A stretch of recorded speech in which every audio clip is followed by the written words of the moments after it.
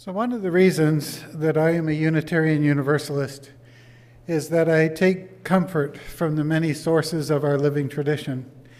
And the one that comes to mind to me today is the source, Wisdom from the World's Religions, which inspires us in our ethical and spiritual life.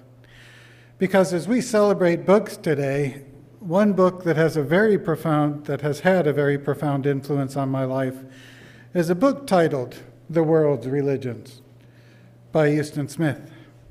This book has indeed inspired me in my ethical and spiritual life. And for disclosure, I first encountered this book under its original title of The Religions of Man. It was rewritten in 1991 to become The World's Religions with more inclusive language. And I'll start with a quote from the book. "We are about to begin a voyage in space and time and eternity. The places will often be distant, the times remote, the themes beyond space and time altogether. We shall have to use words that are foreign. We shall try to describe states of consciousness that words can only hint at. We shall use logic to try to cover insights that laugh at our attempt. And ultimately we shall fail. Being ourselves of a different cast of mind, we shall never quite understand the religions that are not our own. But if we take those religions seriously, we need not fail miserably. And to take them seriously, we only need to do two things. First, we need to see their adherents as men and women who faced problems much like our own. And second, we must rid our minds of all preconceptions that could dull our sensitivity and alertness to fresh insights. If we do these things, the veil that separates us from them can turn to gauze." End quote. So now, a long time ago, when I was a young man, I had drifted away from the faith in which I was raised. I had tried to be good. I went through Lutheran catechism, I read the Bible, I attended Bible study. It was a matter of faith. I tried faking it until I made it, but doubt was so much stronger in me. I heard the beat of a different drummer, and my spiritual interests lay dormant. Until once upon a time in the faraway city of Los Angeles, while visiting my then fiance's mother, I stumbled across Huston Smith's book on her bookshelf and picked it up and started reading it. And the book consumed my attention. I must have known there were other religions out there, but they were never explained to me, nor was I encouraged to study them. But this subversive little book laid clear to me the non-secret that different people behave and worship differently from each other. And in outlining the spiritual and cultural foundations of 7 of humanity's biggest religions, the book described to me in understandable ways why each one exists and what they each bring to people. I call this book subversive because in some ways I felt guilty just reading it, which probably helps explain why I found it so engrossing. How dare I consider anything other than the Word? But it was too late. The book was my teacher, and the book was also the friend that helped me break out of jail. The book helped free me to think critically, read widely, and practice things that had been closed off by my overly narrow thinking about thou shalt not. And once free, I roamed widely. Without this book, I would not have had the foundation to approach and read, for example, the Quran, the Bhagavad Gita, the Dhammapada of Buddha, Charlotte Jojo Beck's Everyday Zen, Starhawk's The Spiral Dance, Michael Harner's The Way of the Shaman, Vine Deloria's God is Red, or John Buren's and Forrest Church's A Chosen Faith, an introduction to Unitarian Universalism. These are all still books I keep on my shelf for reference. It is so fascinating to me that there are so many approaches to life, and books provide an awesome gateway to explore them. Books are many things. Huston Smith's book, I keep getting the words wrong. He's not an actor, he's a religious studies professor. Huston Smith's book has also had another role in my life, that of a sparring partner. Many times when I pick it up, it still challenges my thinking. makes me argue and defend my thinking, and sometimes throws me to the mat when I realize I got something wrong. But that's good, because I think that function embodies the UU's fourth principle, the free and responsible search for truth and meaning. It's great to get excited by a book, to gain a critical insight, to just be filled with that energy of discovering something new. But we still have the responsibility to test it, to validate it, to ensure we're not just following a book to gain someone's acceptance, and to ensure we're not trying to force it on other people, no matter how much it may have helped us. So yes, this book started me off on a journey, but I'm still on. Now, as an agnostic, animist, Zen, Unitarian, Universalist mystic, I still follow the beat of my own drummer. And as I've aged, I've come to accept that the drummer is like the pot of gold at the end of the rainbow. I'll never find them. But thanks to this book, I feel free to try. Mahalo.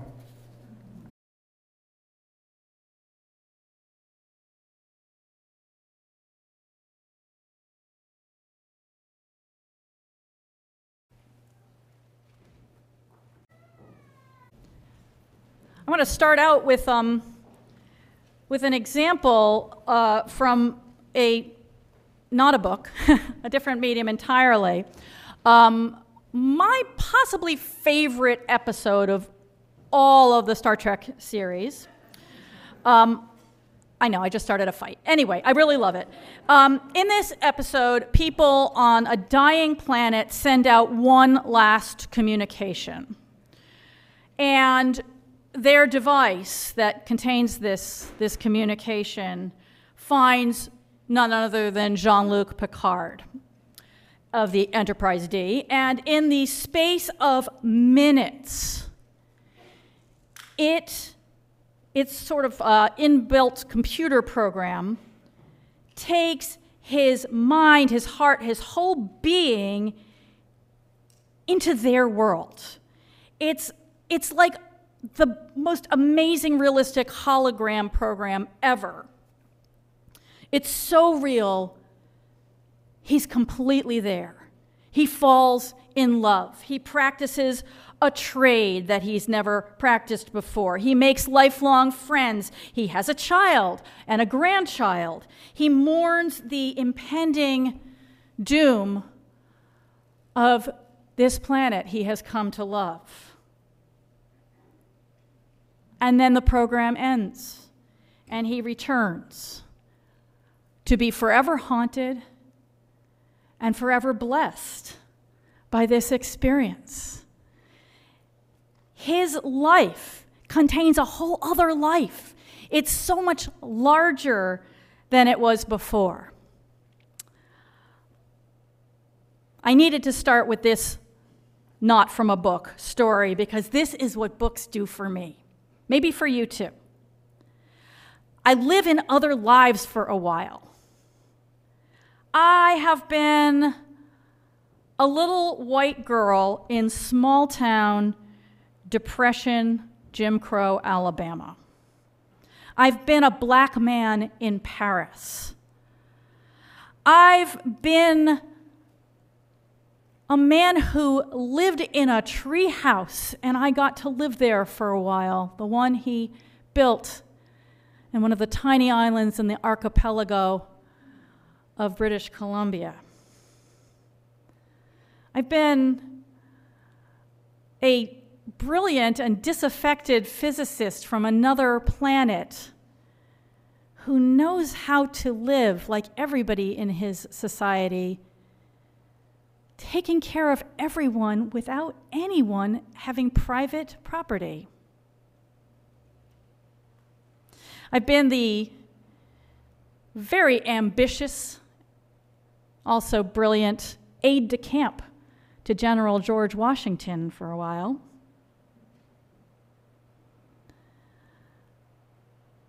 In a very strange interlude, I got to imagine what it was like to be a deceased person speaking to another deceased person about truth and beauty from one grave to the other.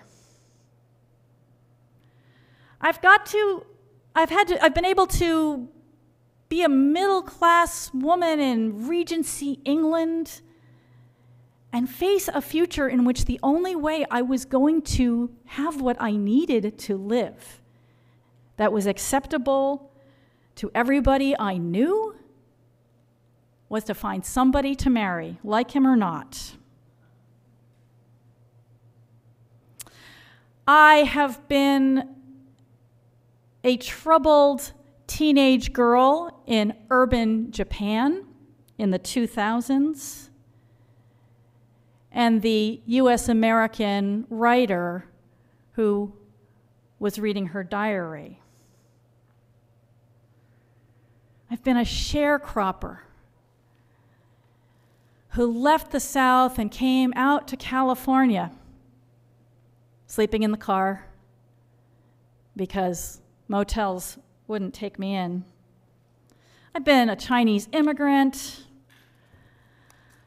I've been a captured, enslaved tribesperson waiting in a West African nation not my own to go who knows where to these shores. And look at all the places that we have been. Look at all the people we have been. Like Picard, after the creators of these worlds have worked their magic, we, whoever is lost in that book,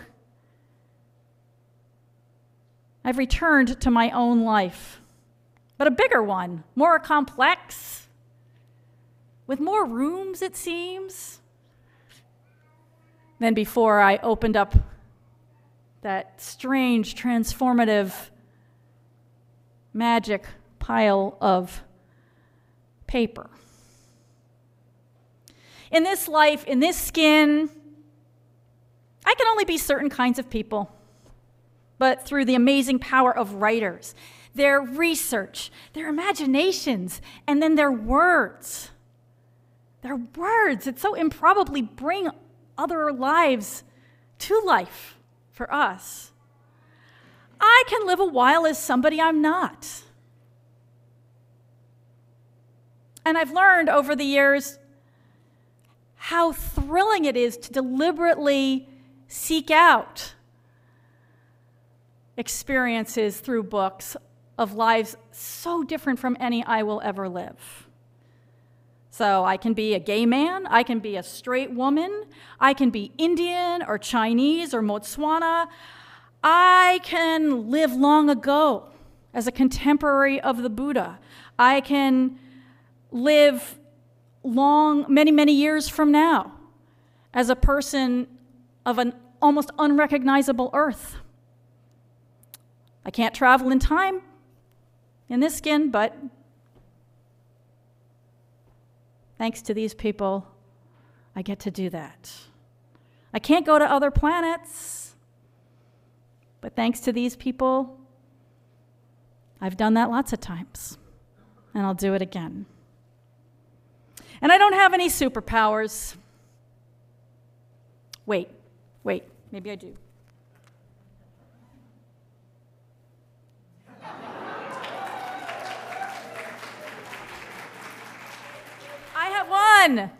I have one.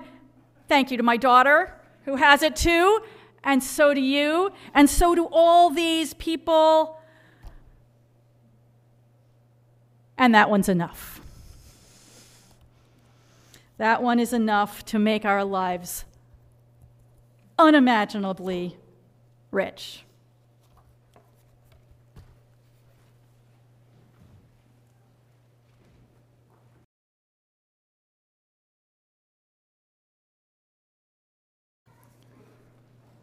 I'll be starting this reflection by reading to you the beginning of a sentence. I encourage you not to think about this too hard, and just take notice of the first word or phrase silently that comes to mind. Ready? History is written by... Well, I imagine that many of you, like myself, would reflexively finish this adage with the victors. Now, like any well-worn proverb, we could interrogate this idea in all sorts of ways. But I'd like to start by acknowledging that it does speak to many truths about our collective lived experience. We've all witnessed in our own lifetimes how power and privilege have been employed to cover up historic injustices and erase entire swaths of the world from the historical narrative. But, there's always a but, I think there's a fatal flaw in the premise of this proverb. Saying that history is written by the victors implies that it can be written by any group in particular. In reality, each one of us, no matter whether we are at the heights of power or on the very margins, is writing history all the time, whenever we put pen to paper or keystroke to text file and write about our own experiences. This doesn't mean, of course, that everyone's historical narrative will be saved and passed down to posterity. I think, unfortunately, the victors have an advantage on that front. Even so, no matter how much a side wins in the arenas that shape our world, whether it is politics, art, commerce, or religion, no one can simply will books or other texts into existence. We have to remember that everything that came down to us today was the product of hard human labor, from authors to scribes to typesetters to printers, all putting their own distinctive marks on history. Maybe the victors did bribe them with money, or they threatened them at sword point, but the victors never wrote the history. Without scribes to strong-arm, they would have had nothing at all. And some of the greatest discoveries of ancient texts don't come from groups I would have thought of as victors. Take, for example, the Oxyrhynchus, very fun name, papyri, which were left in a literal trash dump, or the Dunhuang manuscripts, which were left in a sealed cave on the very margins of Chinese civilization for almost 1,000 years, or the Dead Sea Scrolls. And all the things that were found in these collections didn't exist because someone won, as though life was some sort of cosmic video game. They exist because someone cared enough to jot those things down in the first place. When I think of people who cared about writing things down, I can't help but look toward the Christian monks of medieval Europe, bent over in dim scriptoria and producing gorgeous illuminated manuscripts.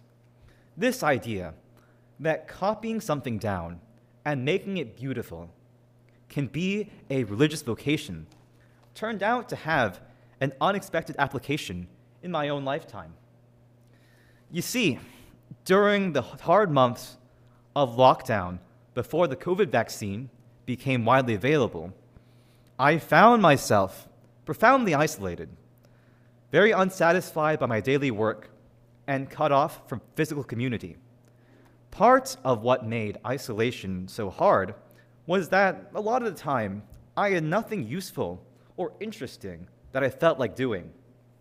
But one day, I remembered a site I made use of once called Standard eBooks, whose mission is to take books that have gone out of copyright, also known as public domain, and produces modernized, accessible ebook editions. So for all the gory details, please come to my talk after the service. Now that was a project that I could throw myself into. After hours of tedious work at my day job, I would throw myself into my ebooks projects. I would diligently proofread and clean up books from the public domain to make them available to modern readers, free of charge or restriction. Restriction, important part too. I even compiled all of Tolstoy's short stories into one collection, living, as Amy has mentioned, the lives of Russian peasants and soldiers, all kinds of people from a country that I never knew, never lived in a different time, but I experienced intimately through the power of these stories. And sometimes I would even take the text from page scans and proofread the garbled, computer-generated transcription line by line, so very much like the monks. And as I was doing that, I couldn't help escape the comparison. Wasn't I just doing the same thing those medieval monks did, but with much more modern tools? And like those monks, I found and still find moments of deep spirituality in my ebook endeavors, prayers by which I refresh myself, appreciation for the wisdom of our forerunners, satisfaction that the work I was doing was making objects of beauty and intellectual merit available to my community. So, the next time you pick up a book, I invite you to reflect on this with me. How did this come to me? What does it say that someone cared enough to make this thing that I had in front of me possible? May it be so. Amen.